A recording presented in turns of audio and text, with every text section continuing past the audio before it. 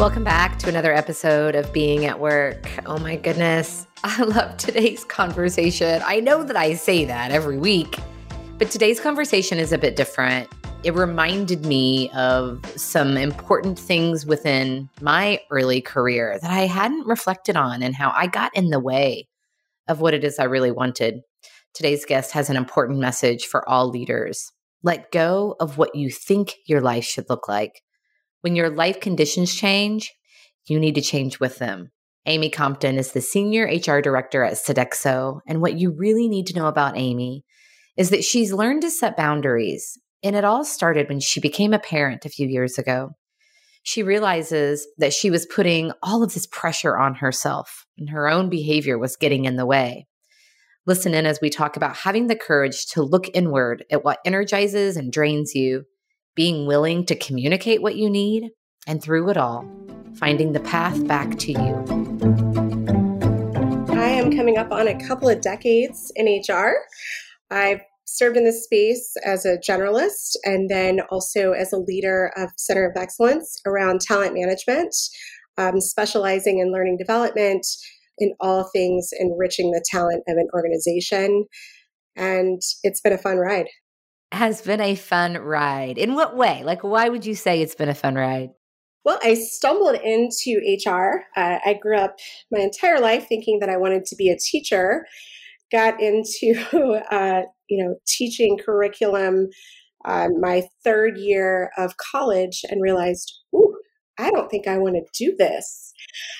So I ended up stumbling into HR through working at the Cheesecake Factory. Was hired in as a server, then was able to grow in the ranks there and work in a role that put me in an HR seat as well as an operational seat, and got to wear multiple hats. Found that I was really thriving there. So then I went on to Cintas, the uniform people, and was there for a couple of years, and then ended up at Carr Global for a bulk of my career, 10 years, leading Center of Excellence around talent management and learning. And now I'm at Sodexo, great organization. I think it's the 20th largest employer in the world, leading talent programs. Okay. So I can see why you call it a fun ride, from cheesecake to uniforms to car auctioning to Sodexo. Yeah, lots of industries there. Awesome. Well, when I asked you recently to tell me about a pivotal moment, you told me that you really appreciated that question, being so thoughtful, because it allowed you to dig deep. And I know that you had an experience that has really shaped how you lead and who you are as a leader. So tell us a little bit about that. So when you asked me, I thought, wow, can I think of a certain project where I learned something that maybe changed how I was able to lead going forward? And I just kept getting stuck. I thought, wow, what has really changed me? And dawned on me, becoming a parent. I became a parent 4 years ago to the most lovely little girl, Nora Kate, and it has been such an experience. And I think if you've talked to any parent, they'll tell you the same. I mean, it's life-changing in a way that you can't put into words. But I'm going to try to here. So when I had my daughter, I spent those 12 weeks at home just trying to get acclimated to my new life, get to know her. And went back to work. I was so excited. I thought, okay, I'm gonna go back in and I'm gonna be me at work. Watched all these parents over the years be able to juggle both, and thought, well, I'll be no different. Boy, was I naive. It didn't take long for me to realize that something was going to have to give, because my former work self really made up myself, who I was. I derived my value and my self-worth from my work. I take on long hours. The problems of others became my problems. We're in it together. Prided myself on being able to come through in a clutch. So I was wearing a lot of hats, and I was focused on productivity, efficiency, and that really ugly word to me, perfection. I was wearing this armor because I thought it was required of me. I thought that I needed to be this person that was stoic and could just get everything done, and I was rewarded for that. So somewhere along the way, I lost my curiosity, and it became more about, being right and accurate and controlled. And that hustle brought this weighty pressure to perform and please and hurry and overwork and strive after that recognition and power. And those feelings, that it can bring about are oppressive. But I had learned to live through that and really made it who I was. I mean, it was me. And I think that came from getting into positions of leadership at a younger age, and couple that with the time I had a baby face. So I had to give, I think, more than maybe I should have at the time to show up and get people to see me, when really they probably did see me, but I had that imposter syndrome going on and didn't think they did. So what were some of the things that you did in that transition? Well, it was hard. I remember the first day that I realized it. I had been in the office most of the week, that first week back, and just social butterfly. I hadn't seen people in 3 months. I was, ready to, just chat and be who I am there. And I found at around 4:00, I was starting to get anxious, and I wasn't done with my day. I used to be the person that was there till the lights were out, and the janitors would come around. Hey, how's it going? They knew me. So 4:00 to me seemed like I was checking out in the middle of the day. For me it was, but I knew I had to go. And then I also knew that everything had changed. So I had to stop and take inventory, because I only had so much space now for work. I had this little human being that was taking up most of the space in my life. And I was finding that work was going to have to fit in there. And I knew that working was the right thing for me, for my mental health. So I had to pivot. It started with really taking inventory of my days, right? Of the projects that I was involved in, really taking a hard look at where I was adding value to the organization, truly, versus just giving the appearance of adding value, right? Attending a meeting because someone thought I needed to be in the loop. And that was painful, because I realized that a lot of things were going to have to go for me to truly be efficient in a way that was adding value to the organization. And at the same time, helping people to see that they weren't losing me, as an employee. My leaders see that, but that I was going to need to recreate myself. Yeah, that life is going to look different now. This is such an important conversation. Well, first of all, I can relate so much to it. And yet it's a conversation that doesn't happen often enough. I think through your story and the stories of other women who have gone through this transition, we can equip and support young women in the workforce who are also having families to recognize that you don't have to be all things to all people, that protecting yourself and, like you said, recreating yourself, that's what it's about, and that there's support in that. Absolutely. Absolutely. And, once you free yourself from those pressures that you're the one applying, I mean, that was the hard part, is realizing, especially during this time I was with Car Global, they didn't all want me to be there until the lights were out. They didn't expect that of me, but that was what I put on them, right? And luckily, everyone was so supportive. I had the best leadership team there, and helped me to, start being able to get through the weeds of what I had created. That's such empowering awareness that, okay, I'm getting in the way here. Absolutely. It's so interesting. Like hearing you talk about this, I'm having some memories pop up, and I can so relate to that feeling of like the 4:00 is the middle of the day.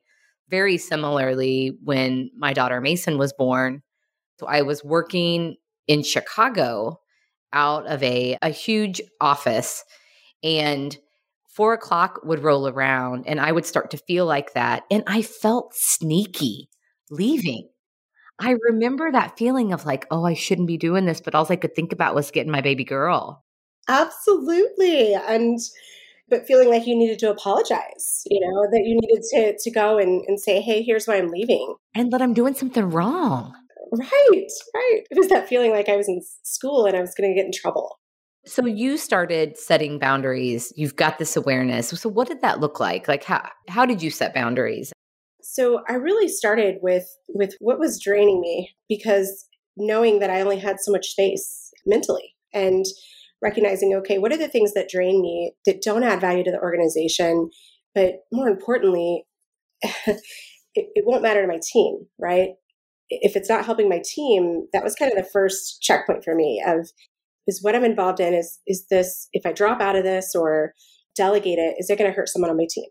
Is someone on my team going to end up having to take on a project that may not have viability, especially like in the learning space? I had instructional designers, and oftentimes when something gets to an instructional designer's plate project, you find that it may not even need instructional design, that a process needs to be established, or this is something we just need to communicate.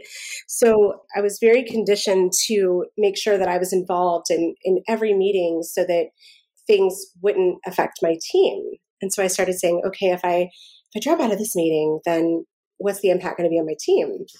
And what I realized there is they're going to be okay. I hired top talent. And I was able to also make the shift and start promoting people within my team.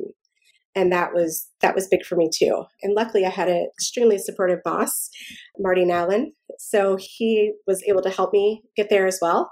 He took some noise out of my day, but it was really looking at that first checkpoint, but then next saying, okay, what are the things that I should be involved in that are relevant to my job? And again, add value to the organization. And then next, what makes me happy? What are the meetings that I'm in? Where are the meetings that I'm in where I feel like, oh, wow, that was an hour. Oh, gosh, could we keep going? I wanted more of that. That's good. So also recognizing the things that gave you energy. Well, and you talked about Marty and how helpful he was. So it also sounds like you were really open and transparent with your key stakeholders around, hey, here's the transition I'm going through.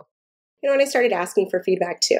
And that was something that, because I've been in the leadership development, space for a long time. So I've developed a lot of leaders, and I would always talk about ask for feedback.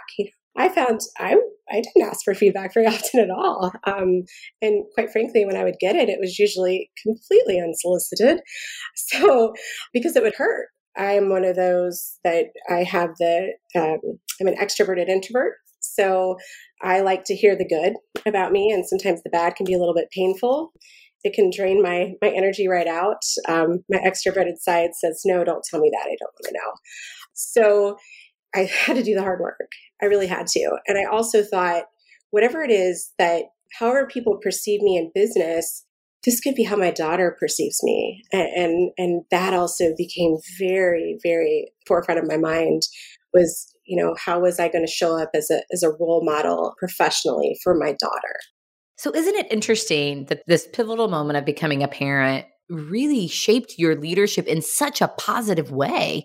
I mean, all of these things that you're describing are really such great leadership behaviors, asking for feedback, having a really keen sense of awareness around yourself, paying attention to what drains you and what gives you energy. Yeah, it's interesting that huge change in your life really has improved your leadership in so many ways. Yeah, absolutely. And 4 years later now, I'll say it's also created another pivot here where I'm finding parallels in leadership and parenting. I right away realized my daughter, she was her own person, right? She is her own person. And so I'm finding I need to listen. I need to have, now that she's 4, I need to have effective conversations as much as possible. Constructive discipline, right? I can't just tell her, hey, don't do that. I've got to tell her why. And I got to check in on her. How are you doing today? Ask her how she's feeling, making sure that she knows that emotions are part of life and you got to feel them. And asking her those questions, I'm getting to know who she is because she is her own little person. And I want to make sure that I don't take what I want her to be or what I think I need her to be and put that on her. And that applies, to your team. You've got to create that space where that psychological space where people feel that they can be their authentic self, right?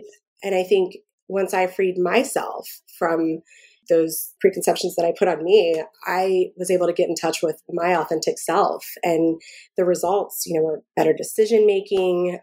better use of time. And so empowering others in the same way is what I'm focused on now. Yeah, there's a quote that's come into mind. It's easier to say no to something when you have a bigger yes. And all of a sudden, your purpose in life had shifted when she came into your life. And so it really challenged you to look at everything else and figure out a new way to lead through those things. Absolutely. I love that. I'm going to steal that, Andrea. I wish you would. I love that. It's going in the bank. Okay, so I want to comment on your point about then this pivot now where you're seeing the parallels between your leadership and I mean isn't that so true that particularly in this day where we talk so much about wherever you go there you are and that there isn't as much separation, that work and life are so integrated. And so yeah, I think it's so important for leaders to think about those parallels because no doubt there are strengths and there are challenges and there are things that are getting in our way, not only with our team members but the way in which we're leading our families. And we can learn so much from both of those. I learned so much about my leadership through the challenges that I'm having leading this blended family that I'm now a part of, and I'm a better leader because of it. Just like you're describing, you're a better leader because of your relationship with your daughter. Absolutely. On the topic of family, my husband has also been instrumental in developing my leadership skills and just my overall leadership approach now. He, as recent as a few years ago, started studying neuroscience, specifically neuroplasticity. And that's the brain's ability to change and adapt. And our brain, it's constructed to evolve and develop with social interactions, right? So as a child, this is how we learn. Someone would tell us if behavior is good or bad. Those patterns that are repeated over and over, they create those strong paths in our brain that result in belief sets that our brain is used to think. So, if you think of that old saying, we are the sum of the people around us, that can be neuroscientifically proven. So understanding that as we interact with people, that's how our brains are formed. And we can change that though. We can create different pathways and other pathways can fall dormant. And it's all according to our experiences. So learning new things and creating new connections, that can rewire our brains. So as a leader, for me, what that has meant is that I have a stimulating and influencing effect on others. I recognize that, so you can use your role to support growth and performance just by those interactions. Yeah. And it starts with you, which is why, you started this conversation with like how important that awareness, like you had the awareness that you were putting this pressure on yourself. I say a lot that we are all walking around as the lead character in our own stories and we're shaping it based on the thoughts we have, the stories we tell, right? We're shaping our experiences. It's such an empowering reminder that just by changing the way I think about something, I can change the whole vibe that I'm bringing to that. Yeah, no matter what age, right? We have the ability to change, and recognizing that and recognizing that who we choose to surround ourselves with also, really impacts who we evolve into. Because I know if I'm not evolving, then I'm dead, right? That's the way it is. Yeah. Oh, so good. This is so good. Talk a little bit more about the boundaries. You have done such a good job of recreating and shaping your leadership to fit the key relationships in your life. And, I'd love to just hear a little bit more from you about how you continue to do that, like integrating it all. You have a full personal and you have a lot on your plate at Sodexo. How do you integrate and balance it? Boundary setting for me has been a challenge because it's not how I'm wired. I'm wired to be that, that helper. What do you need? I'll jump in, I'll help. And like I said, once my daughter came in, she took up that space. I didn't have the capacity mentally to be there for everyone. That was true in work and life. And so for me, those boundaries, they come from recognizing my limits. recognizing when I'm tired, listening to my body and saying, okay, what is it that drains me?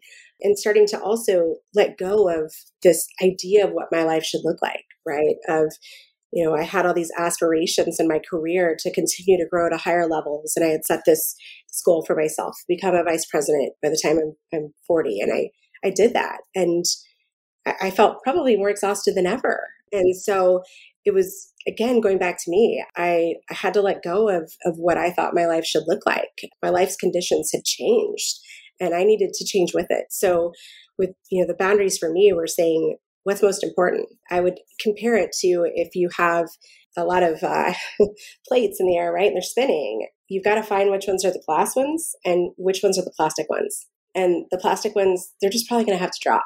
And so that's the inventory that I was able to take. And then that's how I started to draw those boundaries. It's not been comfortable doing so. I have to work on it every day. And I catch myself saying, okay, should I put my hand up for this? Oof. Or putting my hand up and then immediately going, oh, I probably don't have the time for that. So, I have to work on it. And it all starts with me. I'm sure that I've upset people along the way, but that's okay because, I have to be true to myself first. Well, and so it connects back to doing the work of paying attention to what's draining you and what's giving you energy and voicing that, with integrity and caring about yourself enough to say, like, this doesn't feel good. That can be hard for people. You have to know yourself, really, really see yourself. I find I'm not a great sleeper. So I usually meet myself in the middle of the night. If you wake up and you have a thought and those thoughts that I have in the middle of the night, that's usually my authentic self talking to me. So it's important to really know yourself. And most importantly, just continue to listen to yourself because you're going to change. You're going to change and you won't even know it. You won't even know it. Oh, that's so good. Yes, you are listening to her because I do think she is speaking to you all the time. You are listening to her. Yeah, that's good. You said my life's conditions had changed and I needed to change with it. I mean, what a great way to take care of ourselves is to pay attention to that, give voice to that, have the courage to say, here's what I need now as things have evolved. Here's what I need now. Absolutely. Amy, thank you so much. I also realized that I pronounced your company incorrectly. I think I said Sodexo and it's Sodexo, isn't it? Sodexo, yes. Well, good. Well, I've come back and I've repaired that. So there you go. I'm sure they won't mind. With awareness, I recognized my mistake and I'm repairing it. So many good takeaways. It starts with the awareness that you are shaping it all and that you are likely getting in the way. And so paying attention, having the courage to just recognize what it is that drains you, what it is that gives you energy, give voice to those things, ask for feedback, particularly because, you've talked about how important the people that we serve, the people in our lives, how important they are. And so getting feedback from them all the time throughout and how letting go of what your life should look like. That's so empowering and just so freeing in that. I'm so grateful for your story. I'm thankful for the inspiration in it. You are such a delight. So thank you so much. Thank you, Andrea. Absolute pleasure. One thing I would like to leave leaders with here is, recognize that as a leader, your influence, it may very well affect the trajectory of people's entire careers and often their lives, right? So the real magic, is making the difference that only you can make by being a part of their story, right? So imparting wisdom, but more importantly, helping people to nurture their gifts, right? Hone their gifts and embrace what makes them unique and get them to share it. Oh gosh, what a great description of leadership. Helping people to nurture their gifts, to see those gifts, to see their value. So good. Thank you for that. If our listeners want to connect with you, Amy, what's the best way to do that? I can be found on LinkedIn. I'm very active on that forum and welcome any conversation. Love to connect with people. Thank you for joining us for this episode. Please subscribe wherever you listen to your podcast to never miss a Being at Work story.